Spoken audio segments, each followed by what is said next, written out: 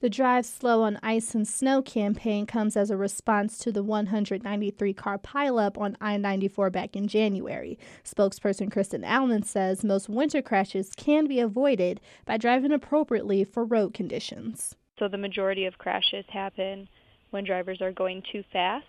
They can lose control and begin to leave the roadway, and driving slow on icy and snowy roads allows a driver a longer reaction time. Allen says even a dusting of snow can make roads slippery, so motorists should always drive cautiously when ice and snow are present. I'm Brianna Tinsley, WDET News.